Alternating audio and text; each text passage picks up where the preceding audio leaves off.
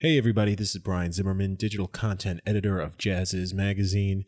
We're going to get into this interview with trumpeter Marcus Hubbard of the Soul Rebels in a bit, but first I'd like to thank a couple of this episode's sponsors. They include Qobuz.com, the world's largest catalog of streaming music in studio quality high res. You can now stream all of your music in the highest possible quality starting at just $9.99 per month. Visit on.qobuz.com/jazzes to learn more. That's on.qobuz.com/jazzes to learn more. Thanks also to Prairie Star Records. They've got a new album out right now by vocalist Patrice Jégou. It's called If This Ain't Love. You can check her out online at patricejegou.com. That's PATRICEJEGOU.com. All right, Marcus, over to you, man. How you doing? This is Marcus with the Soul Rebels. You listen to Jazz's Backstage Pass. Yeah, we coming up like them condors. Yeah, everything we got, we working hard for. You should be looking to the stars for. We about to show 'em what the champagne and cigars for. Yeah, we blow the horns, blow the horns. Blow the horns 'cause it's victory. Yeah, blow the horns, blow the horns. Right now we making history. All right, and as we wind down the track Blow the Horns from the Soul Rebels' new album Poetry in Motion, we join that group's trumpeter, Marcus Hubbard, from Inside the Car in Traffic, no less. And Marcus, I got to tell you, I've been listening to this thing a lot. I love it when, obviously, the Soul Rebels drop a new album, but just brass bands in general, man, contemporary brass bands, because people talk about, like, fusion a lot, like a jazz fusion. You know, For me, the brass band is like the ultimate mix of sounds, man, especially when it comes to jazz, because modern brass band music really has a little bit of everything, right? It's got the trad jazz, obviously being from New Orleans, but it's got modern jazz, it's got blues, it's got a lot of hip hop influences, especially on your new disc. And it's such a great introduction for people who are maybe new to jazz or are coming from other genres like hip hop and R&B to get exposure to jazz. I was running it for like right off the bat. If you could, because you're in one of the most influential brass bands ever, just talk about this tradition and where it came from and what it means for New Orleans. Well, for New Orleans, like we tell everybody, New Orleans is a city where music is such a major part. You hear about music and food. Music is all around you, and it's all kind of different genres of music. That kind of fuses into a lot of the music that if you're playing any kind of music, you're going to tend to mix different genres of music up because you're hearing so much different music around you. We're known for jazz all the time, but, there's always been an undercurrent of different genres of music mixing. You basically think about that's how jazz and brass band music came about, was a mixture of like Caribbean music and a mixture of like military marching music. Exactly. There was always like a mixture of something. So you've always had different genres of music in New Orleans. So for us, when we joined it, every band, whatever you do, you have to go through your, what they call scratch, get from the beginning. You have to start learning the basics of what brass band music is all about. So for us, we were fortunate to be under the umbrella of one of the major teachers of the brass band tradition music, the Olympia Brass Band. We were the young Olympia Brass Band under them. So, there were older guys that took a lot of young musicians under their wings and showed them the ways of, how the true New Orleans music started from the basics, learning all these traditionals and learning the chord changes and just, doing what you need to do to just be respected as a New Orleans brass band musician. For us being up growing in, you're talking about the early 90s, hip-hop had a big hold.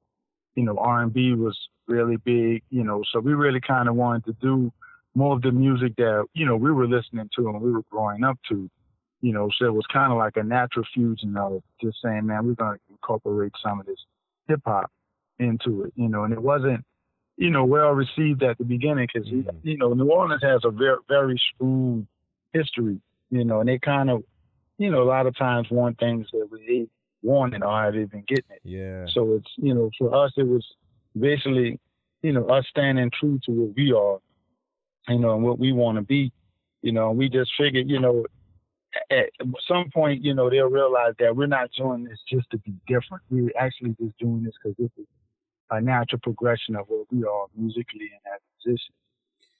So for us, we just stuck with it. That's good, man. Yeah, I was wondering about that. New Orleans rather has such a strong like gatekeeper culture. It's a cradle of jazz, a lot of strict trad jazz heads, and so I was wondering if you would get any pushback from the kind of the musical gatekeepers there when you're doing like Street Dreams Are Made of These, and incorporating like modern stuff into your repertoire. Yeah. For us, it worked out. The reason why we were able to actually probably get away with doing it because we didn't just start there. That's what a lot of times we tell these younger musicians. They, the guys like you say, the gatekeepers and stuff, we actually worked under them and studied from them. So they knew we weren't guys that just got into it and just trying to be rebellious. Right. You paid your dues, man. You paid your dues. Yeah, we paid our dues. And that's the thing we kind of stress to the younger musicians up to date. What Soul Rebels is doing now is something we've been building towards since 91.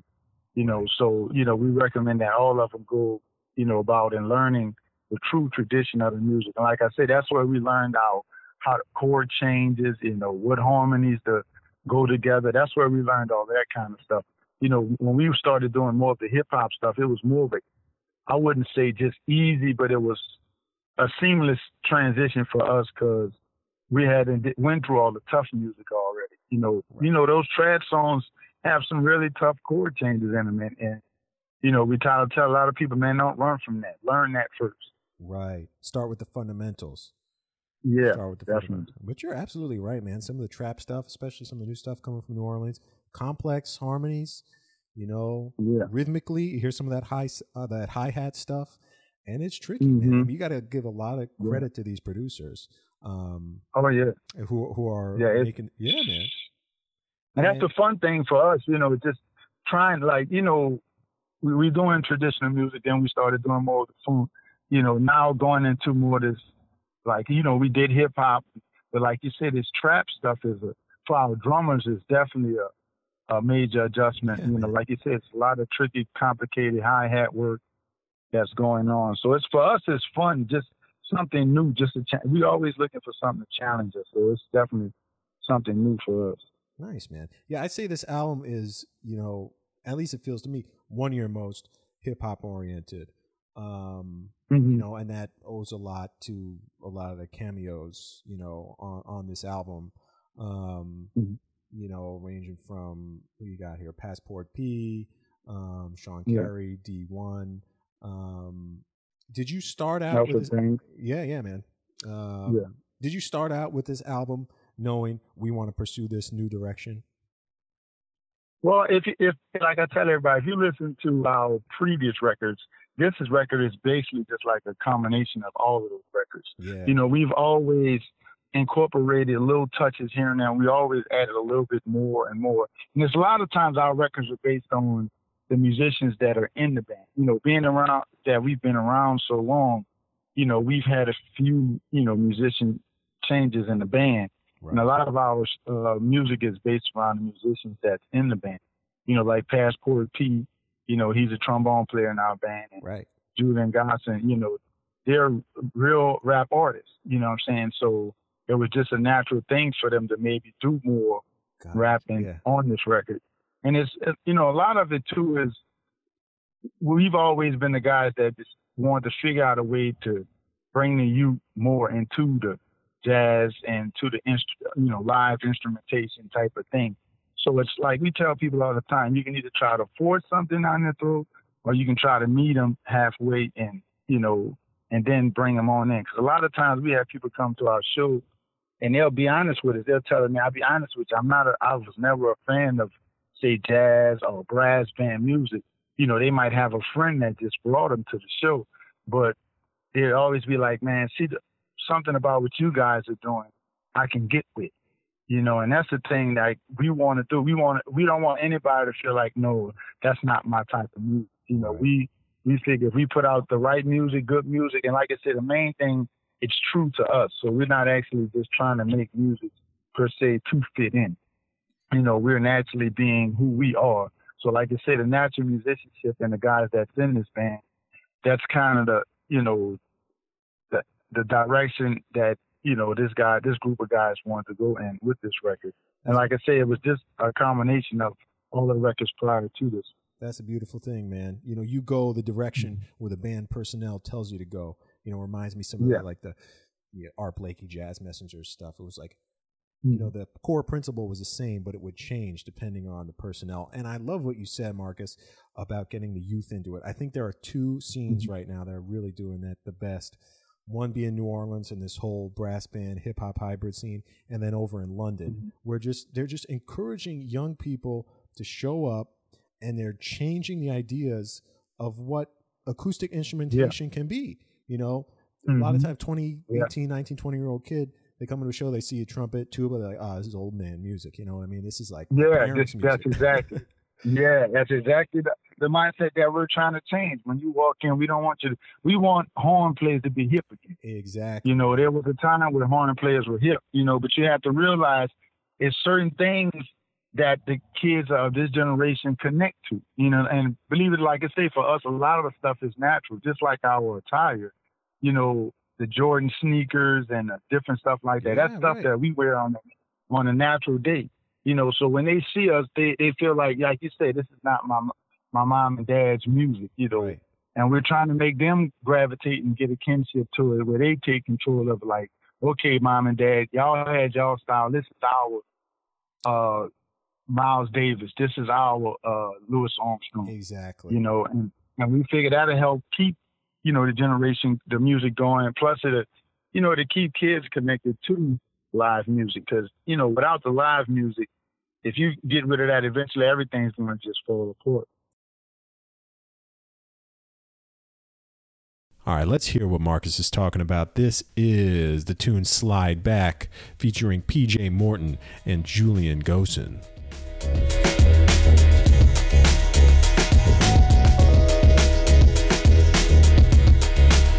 Come on and slide back and let it go. Oh, let's do things nobody knows. Sexy and you let it show. Just whisper when it's time to go. I'm ready to go. 'Cause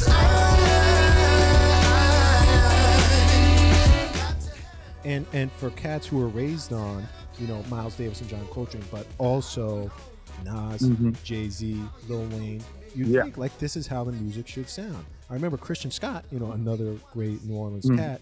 Yeah. He asked him, you know, like, your music doesn't sound like anything that's come before. You're kind of like going in this new direction. He was like, well, of course it shouldn't sound like anything that's come before. You know, the people that came before weren't listening to the same stuff I was listening to. They weren't listening to Biggie. You know, they weren't listening to Beastie Boys. It's like, my stuff has to sound different. If it sounds the same, we're going nowhere. So that's beautiful, man. That's exactly. That. It's like you said, it's definitely, you know, if you think about it, just think of Coltrane just said he's just going to sound like Louis Armstrong, or, you know, it's just never going to, you know, it's like you wouldn't have that music of this time. That's how it was, say, with the New Orleans music. You know, you didn't always have the Meters and the Neville Brothers and all of that stuff. When they came along, they were just naturally doing what felt good to them. Right. You know, now it's become synonymous as New Orleans music. And we hope that in the future, you know, if God willing, you know, that's what they'll be saying about our music. You know, we've had great conversations with those guys, and they have told us about their experiences when they were doing what they were doing.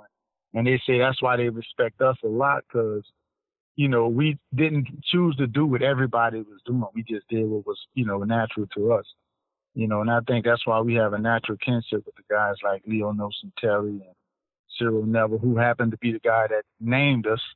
You know, so, you know, they helped us out from the beginning.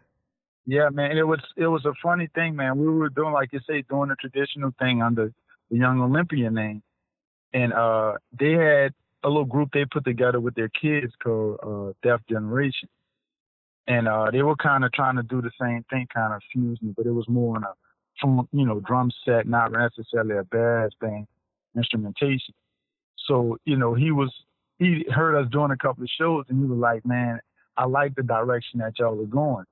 But he was like, you know, we were like, man, we're going to have to do that too. But in order to do that, we're going to have to change our name.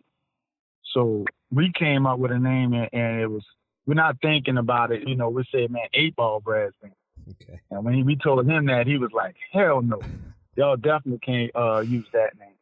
He said, man, that's too negative. He said, man, Right. you guys are like some rebels. You know, you're like rebels with some soul. You know, he was like, man, like soul rebels. Yeah. And that was it. When he said it, it just stuck. You know, that's not even knowing that. Yeah. We didn't know anything about the Bob Marley tune. You know, it was just, right. the name was just cool. So it just stuck from there, and we just kind of just rode that way, rest of the way. They helped us out a lot, man. Our actual first stage gig was opening for the Neville Brothers at Tipitini's. So we was fortunate from the get-go. You know, some guys really helped us out. Wow, man. Yeah, let's talk about. We'll talk about the new album a little bit, but I would love to talk about, you know, the band's history a little bit more, and your history too, because you were a founding member. You know, you grew up. Well, no, actually, I'm the third oldest, but I've been in the group longest. 21 years. Lamar LeBlanc, the snare drummer, and Derek Moss, the bass drummer. They're the lone two original members. Gotcha. They've been here, the two drummers, yeah. Gotcha. But I've been here the longest since them. It felt like I've been there way longer than them sometimes. You're a veteran, man. You grew up in New Orleans, born in the 7th Ward. Yep. And, yeah, born and raised in New Orleans. And, you know, something you mentioned earlier was that, you know, there's a strong kind of like marching band, you know, classical music history when it comes to brass bands. But you yourself started as a classical musician, correct? Studied classical music. Man. Yeah, it's just, for me, man, that was the first music that I fell in love with. You know, I always give props to my middle school band director. His name was Mr. Darryl Brown. Man, that was his thing, you know, classical concert music. And, you know, he's the one introduced me to like the Mozarts and Beethoven's and Haydn, you know, it just concerto. Yeah, you know, so it was like, it was something that, you know, that was his main focus, you know, and I was actually, once I got to high school, I was still into it, and I actually had a competition, the NAACP had a competition in New Orleans. You know, it was, you do the competition in New Orleans and it moves to Minnesota. And I was fortunate to be in that one, and I won the competition in New Orleans and went to Minnesota to perform. And actually, I performed one of the Haydn concertos, you know, with first and second movement. Yeah. Bum, bum, bum, bum, bum, bum, bum, bum, bum. I'm a trumpet player, so that's what I kind of. Oh, all right. Yeah. You know, that was new to me, man. And I was like, you know, I just loved, you know, concert music and classical music and stuff like that. But I had a friend of, you know, just like you said, in New Orleans, the brass band and the marching bands are a major part. Yeah. You know, so marching band, you know, that's when you learn all the different pop tunes and, you know, all the different songs you hear, old school Earth, Wind and Fire and Tower Power type tunes. And, you know, it's not like today where a lot of stuff you hear from the marching band is mostly just the hip hop tunes. But back then they were pulling out all those heavy horn laden tunes, you know. So that's when we found out about your Tower Powers and Chicago's and your different bands classic like that. Rock horn bands. So, yeah. You know, so it was like, you know, I was blessed to have both of those worlds, you know, around me. And like I said, the brass band just was the icing on the cake, you know, just being able to learn all those different tunes and play all those different tunes on different type of rhythms, you know, a lot of those Caribbean mixed rhythms. And, you know, so it was like a natural progression, like learn my technical skills and stuff through my classical time. And like I said, the marching band is when I learned about all the great horn bands and listening to a lot of horn lines. And like I said, my feeling and my groove and everything was basically learned from doing the brass band music. So I was, you know, definitely fortunate to get the best of all three. Nice, man. And for people, you know, not super familiar with the New Orleans musical scene, right? Like, what role does the brass band play in just the day-to-day life or, you know, special occasions or whatever for a New Orleanian? You know what I mean? You know, yeah. One thing about the New Orleans brass bands, the main thing that's a plus for it, it's acoustic. So it's basically, you know, no electric, you don't need any power. So you can basically set up and do it anywhere. So it's, you know, no matter what you have going on, there's always a place for a brass band, like if it's a birthday party, to funerals, to graduations, whatever. Whenever there's a celebration, or even if there's something like a funeral or anything, it's always a place where you can just bring a brass band in to fit in, and by it being acoustic and drummers, everything's mobile about it. That was the great thing about it too. It's like just a mobile party, You can go 3-4 miles in a second line parade, and it's, you can't do that if you had electric. You have to have electric. So, like I said, the main thing about it, it's able to be used everywhere, and it's been used all over the world in all kind of different spaces. So, it's definitely a music that I feel is never going to be, never disappear, because there's always going to be a place where electricity is not available. You're going to want music, so a brass band is always going to be able to feel that music. And like I said, we're fortunate that a lot of guys, a lot of bands are sticking with it, even from a traditional standpoint. You don't have a lot of people that just saying, I want to just do what Soul Rebels doing. You still have guys that's holding on to the New Orleans tradition, keeping all phases of it going, from the traditional style, to more the funk rebirth style, to what we're doing. You have, younger guys that's studying under all of us. Very much so, man. It's such a thriving, genre of music there. I know you relocated, not by your own doing, to Houston in 2005, right? Kind of displaced by Hurricane Katrina. Yeah, a weekend trip turned into a 13-year trip. Wow. So you live there now permanently? Yeah, me and Lamar, we live here now. We've been commuting back and forth since 2005. We started out driving every week. But lately, the past 2 or 3 years, we've been riding the bus, like the mega bus or the Flix bus.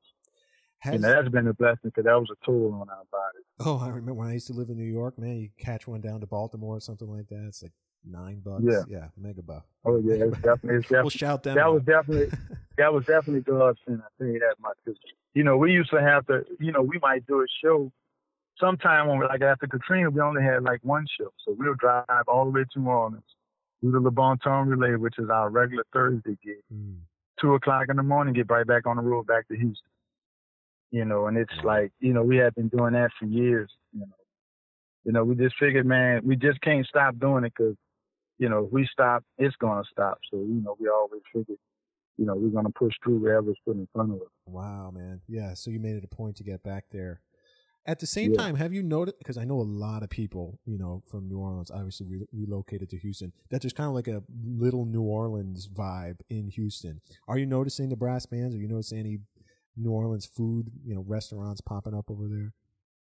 Well, one thing, I tell you, the food, you might find, you have a lot of New Orleans type restaurants, and a lot of the stores have started carrying a lot of the different foods from New Orleans. So that part is easy. As far as the brass bands, there's only really one brass band, and it's ironic, the only brass band that's pretty much doing anything in Houston is a band that Lamar and I helped start with my twin brother. Right after Katrina, we started a group called the Hustlers Brass Band.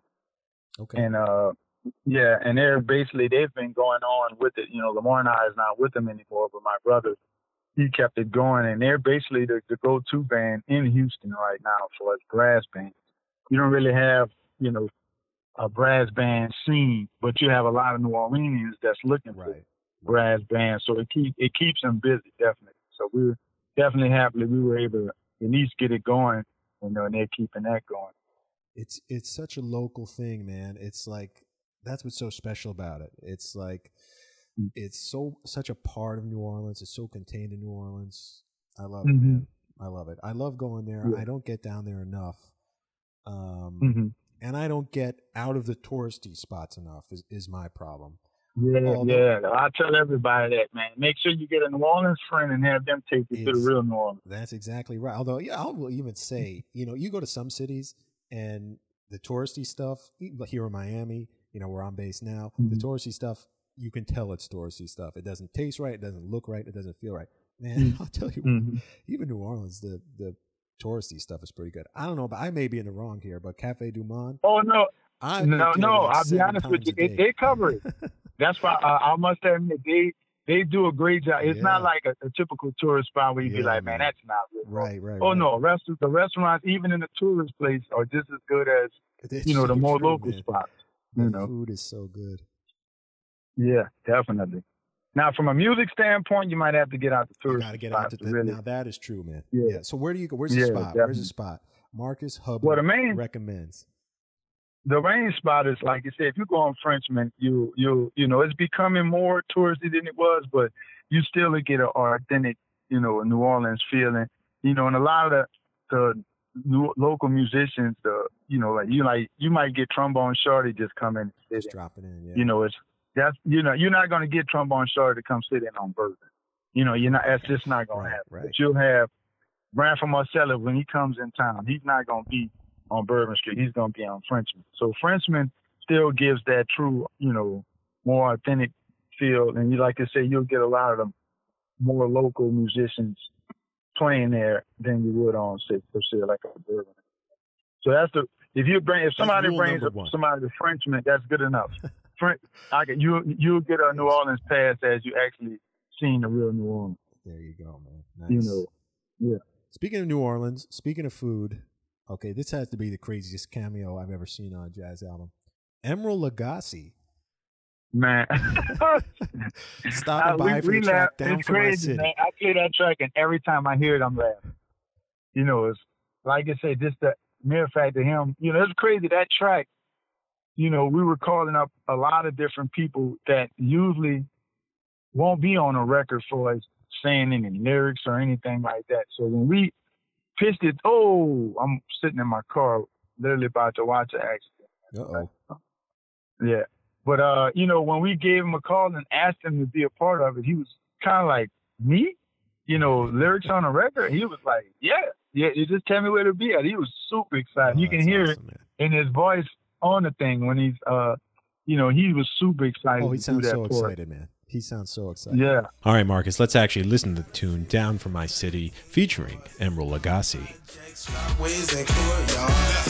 What kind of city you can hop on that St. Bernard? Take a ride downtown when you on that broad. What kind of city? We got food. We got love. We got taste. That record, that was a family record. We wanted everybody from New Orleans. You've never had all those artists in New Orleans on one record ever. And you probably won't ever hear. That was Yeah, man. somewhat of a We Are the World type thing. That's from New exactly Orleans. what it was, an anthem, man. Kermit Yeah, Ruffins, so- Trombone Shorty, DJ Man, it was Jubilee. like- It's like even like Wild Wayne, the DJ. Nobody's ever asked him to come say a rap on a song. He's the famous DJ in New Orleans, but Right. nobody's ever asked him to do a rap part. And he was like, we had video of him. He just posted that today of him. He was super excited to do that. And then the little slogan, the little thing at the end with the young lady speaking, that's Wild Wayne's, that was his line when we were growing up. He used to have that thing on the radio every night. So if you from New Orleans in the 90s and everything, when they hear that, hey, you, what's your name? That's everybody in New Orleans knew That's that. how you know. Yeah. And that's what he was famous for. So we had to make sure we get that on the record. Nice, man. And then on the other side of the spectrum, you got Branford Marsalis and Brandy Younger, a harpist. Yeah. And then, like kind of the face of straight ahead jazz, and that tune, Rebellious Destroyer, probably the most acoustic. How did you make that? Now, like, had you played with Branford before? Like, Well, Branford is a good friend of ours. He, okay, he's always around us. Yeah, yeah. That's our fault. He looks out for us all the time. So, this was fortunate we was able to get him on this record. But he's always been around. He sat in with us numerous times. Like you said, when he's in New Orleans, he actually went to college with Derek Moss, the bass drummer. Okay. So, nice. he's basically a family friend. But the track itself, we actually, before we even started recording the record, we like to look for different tunes just to play live. And we actually had a show at Brooklyn Bowl, and Julian was like, man, he just found the tune out of nowhere. Like, man, this would be a cool tune to play. And it just so happened we were in New York. We played it on the original track. The saxophone player was actually on the gig. And so she invited Brandy Younger, the harp player, to come to the show. Who's amazing. That was our first time playing it. So she was like, man, I've never heard it like that. I said she was so excited to hear it. So we were like, man, it'd be a cool tune to put on the record. And she said it'd be even better if we were able to get her to play harp on the record. Yeah. So when we hit her up, she was super excited about doing it. So, this is definitely the first brass band record with a harp player. And I don't know too many hip hop records with a harp, a real harp player, not a sample, an actual person playing harp. So it was, like I said, it was fun. So like I said, with this record, we just wanted to tap into all kind of different things, man. Nothing was off limits. What type of musicians we're collaborating with wasn't off limits. We just wanted to dig in on this record. That's why it took so long to come together. Well, it was well worth the wait. Let's listen to the tune Rebellious Destroyer.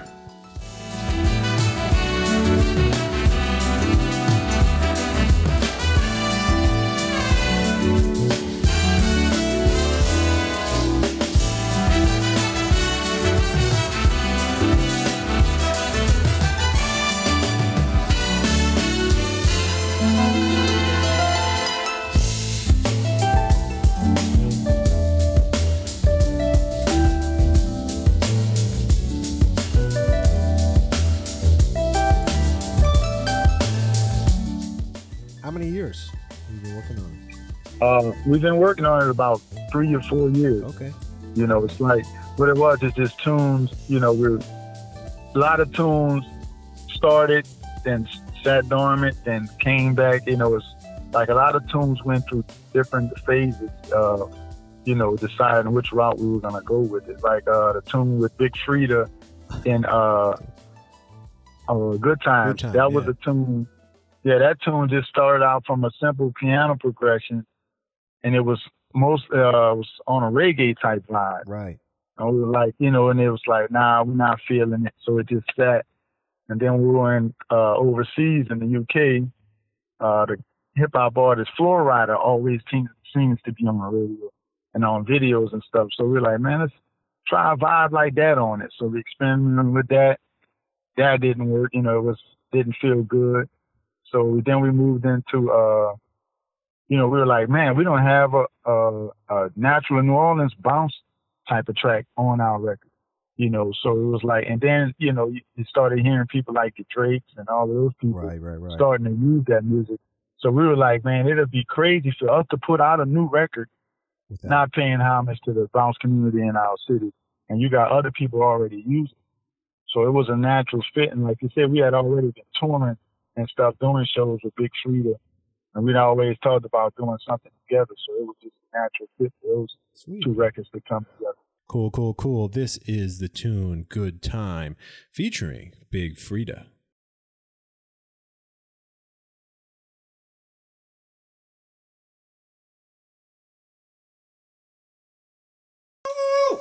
Leave your worries. Leave your cares. Say what? Let's go. A good time. She won't we came to party, like we don't care. Everybody, hands up in the air. Let's have a good time. Let's have a good time. Let's have a good time. Now, how do you explain bounce? For somebody, not familiar with it, because when you think Southern hip hop, right? It gets lumped into this one big thing. Oh, it's all Southern hip hop. But there are so many little micro genres in there, man. There was bounce. There was Miami drum and bass. There's the trap stuff going on. There's the Houston chopped and screwed stuff. I mean, you can't really put that big of an umbrella over Southern hip hop. Because there's all. I think about it, and that's the only music they do that with. Exactly. Southern hip hop. You put a big broad thing over that, but everybody else, West Coast got their music. Everybody, got their own different thing. It's just like they just lumped all of us together. And so you forget about bounce artists. You forget about drum and bass artists. So what is bounce, man? Bounce, that was one thing started in the 90s, like I said, with any music like go-go. It was just a local thing. Yeah. And it's funny, the basis of the track comes from a record, Showboys, called, I forgot the name of the tune. But that was the basis of it, the beat that they sampled for that. And it just grabbed it, like when that track first came in, DJs started using it a lot, mixing it with a lot of different tunes that was on the radio first. You might hear that drum beat under a Michael Jackson beat tune or different tunes, but then it started going on its own where guys were creating their own music on top of that beat, where it just the beat became what bounce music was, not necessarily, mixing it with different cover tunes. Right. And then, it was always like a real dance music. You had guys like Jubilee, a guy named T.T. Tucker in 1991. Manny Fresh was kind of a 4-4 that, that stuff Fresh, too. Yeah. Fresh, he's like I tell anybody, if you want to know the history of hip hop in New Orleans, the only person that can tell you everything is Manny Fresh, because he's been there from day one. Yeah. He came with the mixing the brass bands with the hip hop music. So bounce was, you had dance steps and everything. Then it spent off into you started having dance crews. It was kind of like New York with the breaking and the break dancing and stuff like that. You started having bounce crews, making up dance steps and everything. So in the early 90s, mid 90s, it was a real big thing. Like every school talent shows, you had guys, with different crews that would meet up at different talent shows and dance. So that kind of helped the music move too. And then you got into more of the, like you said, the Big Freedia and the Katie Reds, with the high speed, when the tempo of the bounce music sped up and it started going up quick, this music, the BPMs went up a whole 50%, so that's kind of where it is now. So it's, even bounce music has a wide range of, styles to it, but like you said, that was definitely something that New Orleans, they were synonymous for that, the dancing and the different break music, and they kind of mix well with brass band. Definitely, man. In my opinion, some of the best musical movements often have a dance movement attached right to them, so you could see literally the way that the rhythm of this music affects people, moves people. You know what I mean? I'm thinking Chicago footwork. Oh yeah, it's the type of music you really can't run from it. Once the beat come on, exactly. It's like something in your body just starts moving. You really just can't not do anything. The Soul Rebels show, very few people are just sitting down. You can't just sit and tap your foot at a Soul Rebel show, man. You're up out of your seat. We definitely did a many shows where we violated the code of the venue.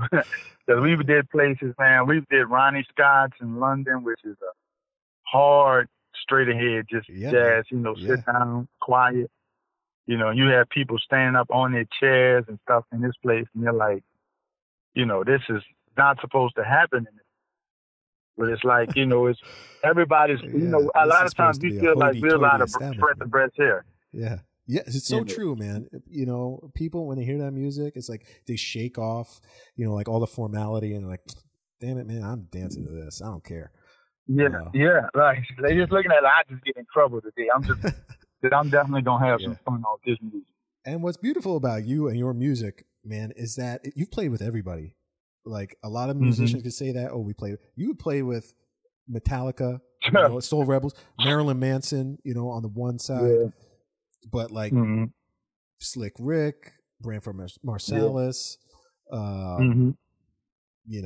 Funkadelic, everybody, man, everybody. Has there been one setting where you're just like, I can't believe we're here, man. I can't believe we're playing here. I can't believe we're playing with these people. This is mind blowing. Oh, I think Tops, and I think all the band members are vouch for this. The Marilyn Manson or the Metallica. It's mainly like both of them have two different things to it that kind of makes, this Marilyn Manson just seems wow. Yeah. But it's like crazy, man. We after the show, we might have sit and talked with this guy about 2-3 hours. Wow, man. He just didn't want, like, his people were telling him, look, man, it's time to go. He just wanted to talk. You know, he had a connection with New Orleans too. But it's just like, from just getting on stage and performing with him, the Marilyn Manson thing was the wildest. But from a musical standpoint, for his the music learning was the Metallica. It was just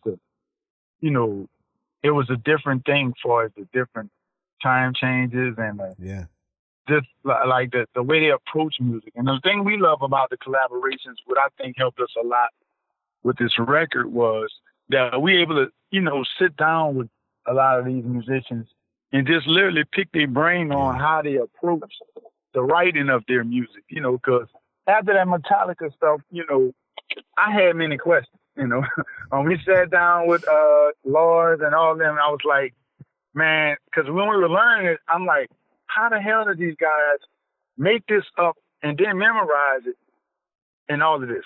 So I said, man, I just had to ask them, man, how did you guys come up with your songs? Because, a lot of our songs are built from drums, then we put bass on top of it, put some chords on top, and it goes that way. But a lot of these different songs just be running. And I was like, how did y'all, I know nobody ain't just write this out and say, man, this is a great tune I came up with. It was like, how do you guys come up with these tunes? So he was like, man, a lot of tunes is created from the lead guitar and the drummer. And it's basically, those two are chasing each other. So the lead guitar is just going and the drummer is just chasing it. That's how you get all of those crazy breaks and stuff like that. And basically the bass guitar and all of that stuff comes in later and just puts bass lines to what they did. And I said, oh, okay, then now that makes sense to me now. Because I was like, all of this stuff, I couldn't imagine you guys creating all of this together. You bass players doing all of this stuff, and so it made a lot of sense to us. So even when we started writing tunes, we said, man, let's write it from that mindset. Let's write it with just to have one tune on there from that approach. Just starting from a different point gonna put you at a different end. Totally. Yeah, so it was, that's the fun thing about, for us, the performing on the stage with them is great, definitely. But just being able to sit and talk with them and just talk about the music industry and their run in the industry, and just, it's good to be able to talk with guys in here that they've gone through what you're going through right now. Right. So it makes you feel like you're not, because a lot of times, man, when you're doing this music, you're just like, man, is this the right path we're going on? But it's good to talk to them and say, man, this is what we went through when we were doing this stuff. Right. And you'd be like, damn, we're going through the same thing right now. So now you feel like, okay, it's worth it now. Yeah. Well, that's excellent, man. Yeah, surprised a little bit by their musicality. And Metallica, especially the bass player, Robert Trujillo, I know he's like a huge Jaco Pastorius freak, man. He is obsessed with Jaco, studied Jaco, produced a documentary about Jaco Pastorius from Weather Report. So the Metallica guys really kind of know their stuff, man. Ditto for Marilyn Manson. I've heard the same thing. He's got this like just huge, like omnivorous musical taste. He listens to everything, man. And so I'm glad to hear you mention that, because people kind of like peg bands like this as one trick ponies. Marilyn Manson does the goth stuff, Metallica does like the hard rock stuff. No, these guys know their stuff. And you do too. Yeah, man, it was definitely surprising. It was definitely, good to contact some guys. It's like, man, now you have a newfound respect for them once you're able to sit down and actually talk with them. And listen, man, with Poetry in Motion, Marcus, you're doing the same thing, man. You think you know Soul Rebels? Like you say, this is a little bit of everything and then something new. You know what I mean? This is really a beautiful album, Poetry in Motion. So, hey, I want to thank you for talking with me today. I want to end on just a few questions. We like to do some short ones at the end here. I won't ask you about the Pelicans and Zion Williamson, because that's, I know, a sore subject. Oh no! For me, I like I said, I'm a person that can see the forest through the trees, so I ain't too upset about it. I'm figuring eventually our day gonna come, so I ain't too upset. I think you're right. I mean, that was your lucky day, that draft pick, when they picked you guys. Oh man, it was crazy. My son ain't never seen me jump like that. That was like a holiday in New Orleans. Oh yeah. I like to add. Okay, so if people are going to go to your city, man, you know, we talked about getting to Frenchman Street. Where's another place? It could be a restaurant, it could be a store. You know, has the Marcus Hubbard seal of approval. They might find you there. It's got your cosign. Oh, Where man. would it be? It's crazy for me, man. I go to the places that a lot of people don't even think to go. Like my favorite place for just picking up some food is at a gas station. Place called Triangle Deli. Okay. Man, you know, soul food. It's, you know, my wife and I used to stop there most of the time after work to pick up food from there. You know, Triangle Deli is one of the places. But for as restaurants, I just got put on, which is an old restaurant. My mom is telling me about this place called Burroughs. Okay. Has some great catfish and great seafood. You know, just the environment in there is really good. So lately I've been hitting that place up a lot. And also a place called Morrow's. All right, man. It's it's a good place too. I get it. Down here in Miami, they have these little, you know, place where you get the Cuban coffee. It's usually just like a window you walk up to. They pour it to you in a little thimble, and you'll be awake for 4 days. And the best ones are at gas stations, man. Gas stations, car washes, wherever. You know? Yeah. So I hear you, man. Excellent. And then the last thing I usually ask the guests is, you know, we like to play a tune, you know, as we kind of roll the credits, read the sponsors from the new album. So, Marcus, man, which tune should we play you out on? For me, my song is Greatness, man. It's just something about that tune. You know, when I first originally wrote that tune, I just had a good feeling about it. So Greatness is the tune. Greatness it is, man. Marcus Hubbard from the Soul Rebels. Thank you so much, man. Appreciate it. Thank you, man. I appreciate the time. We're destined for greatness. Nobody ever thought we would make it. Watch how far we take it. Past the stars and spaceships from a city where the music is sacred. You in the presence of a rebel now. Yeah, we about to take it to another level now. About time everybody got. All right, and that'll do it for today's episode.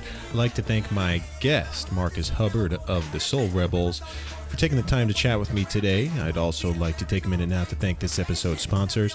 They include Smoke Sessions Records. They've got a new album coming out at the end of November called Bird at 100. It's celebrating Charlie Parker's centennial anniversary.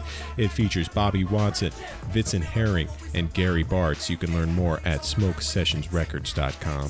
Thanks also to Blue Note Records. They've recently signed a new pianist, Nduduzo Makatini, the first South African artist ever signed to the label. He has a new album coming out in 2020. To learn more, visit bluenote.com.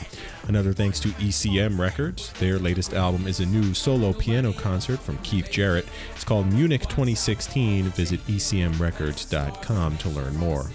Thanks also to the online streaming service Deezer. We regularly curate playlists on this platform. To check out our latest, visit Deezer.com and search for Jazz Is. Thanks also to jazzradio.com, featuring more than 35 channels of curated jazz music for free online. Visit jazzradio.com to check it out. Another big thanks to the New Jersey Performing Arts Center in Newark. On the calendar for them in November, a performance by Chaka Khan is taking place November 14th. For tickets and more info, visit njpac.org. That's njpac.org. Big thanks also to Jazz at Lincoln Center, one of New York's premier musical venues. On November 28th, they'll be hosting a Thanksgiving concert featuring trombonist Wycliffe Gordon. In addition to a night of great music, you'll also be treated to a 3-course meal. For tickets and more info, visit jazz.org. And thanks to Quest TV, the world's first subscription video on-demand platform dedicated to jazz. It has been called the Netflix of jazz. To learn more, visit quest.tv, QWEST.tv. Lastly, hey, independent jazz artists, if you'd like to get your album into the hands of a Jazz's editor, yes, that includes me, be sure to visit jazzes.com and submit your info via our Inside Track program. Not only will you get your album posted on on our site where users can vote to make it the most popular album, and it goes right to our homepage, but it'll also make its way directly to the inbox of a Jazzes editor. Visit jazzes.com and click Submit Your Music in the top navigation bar.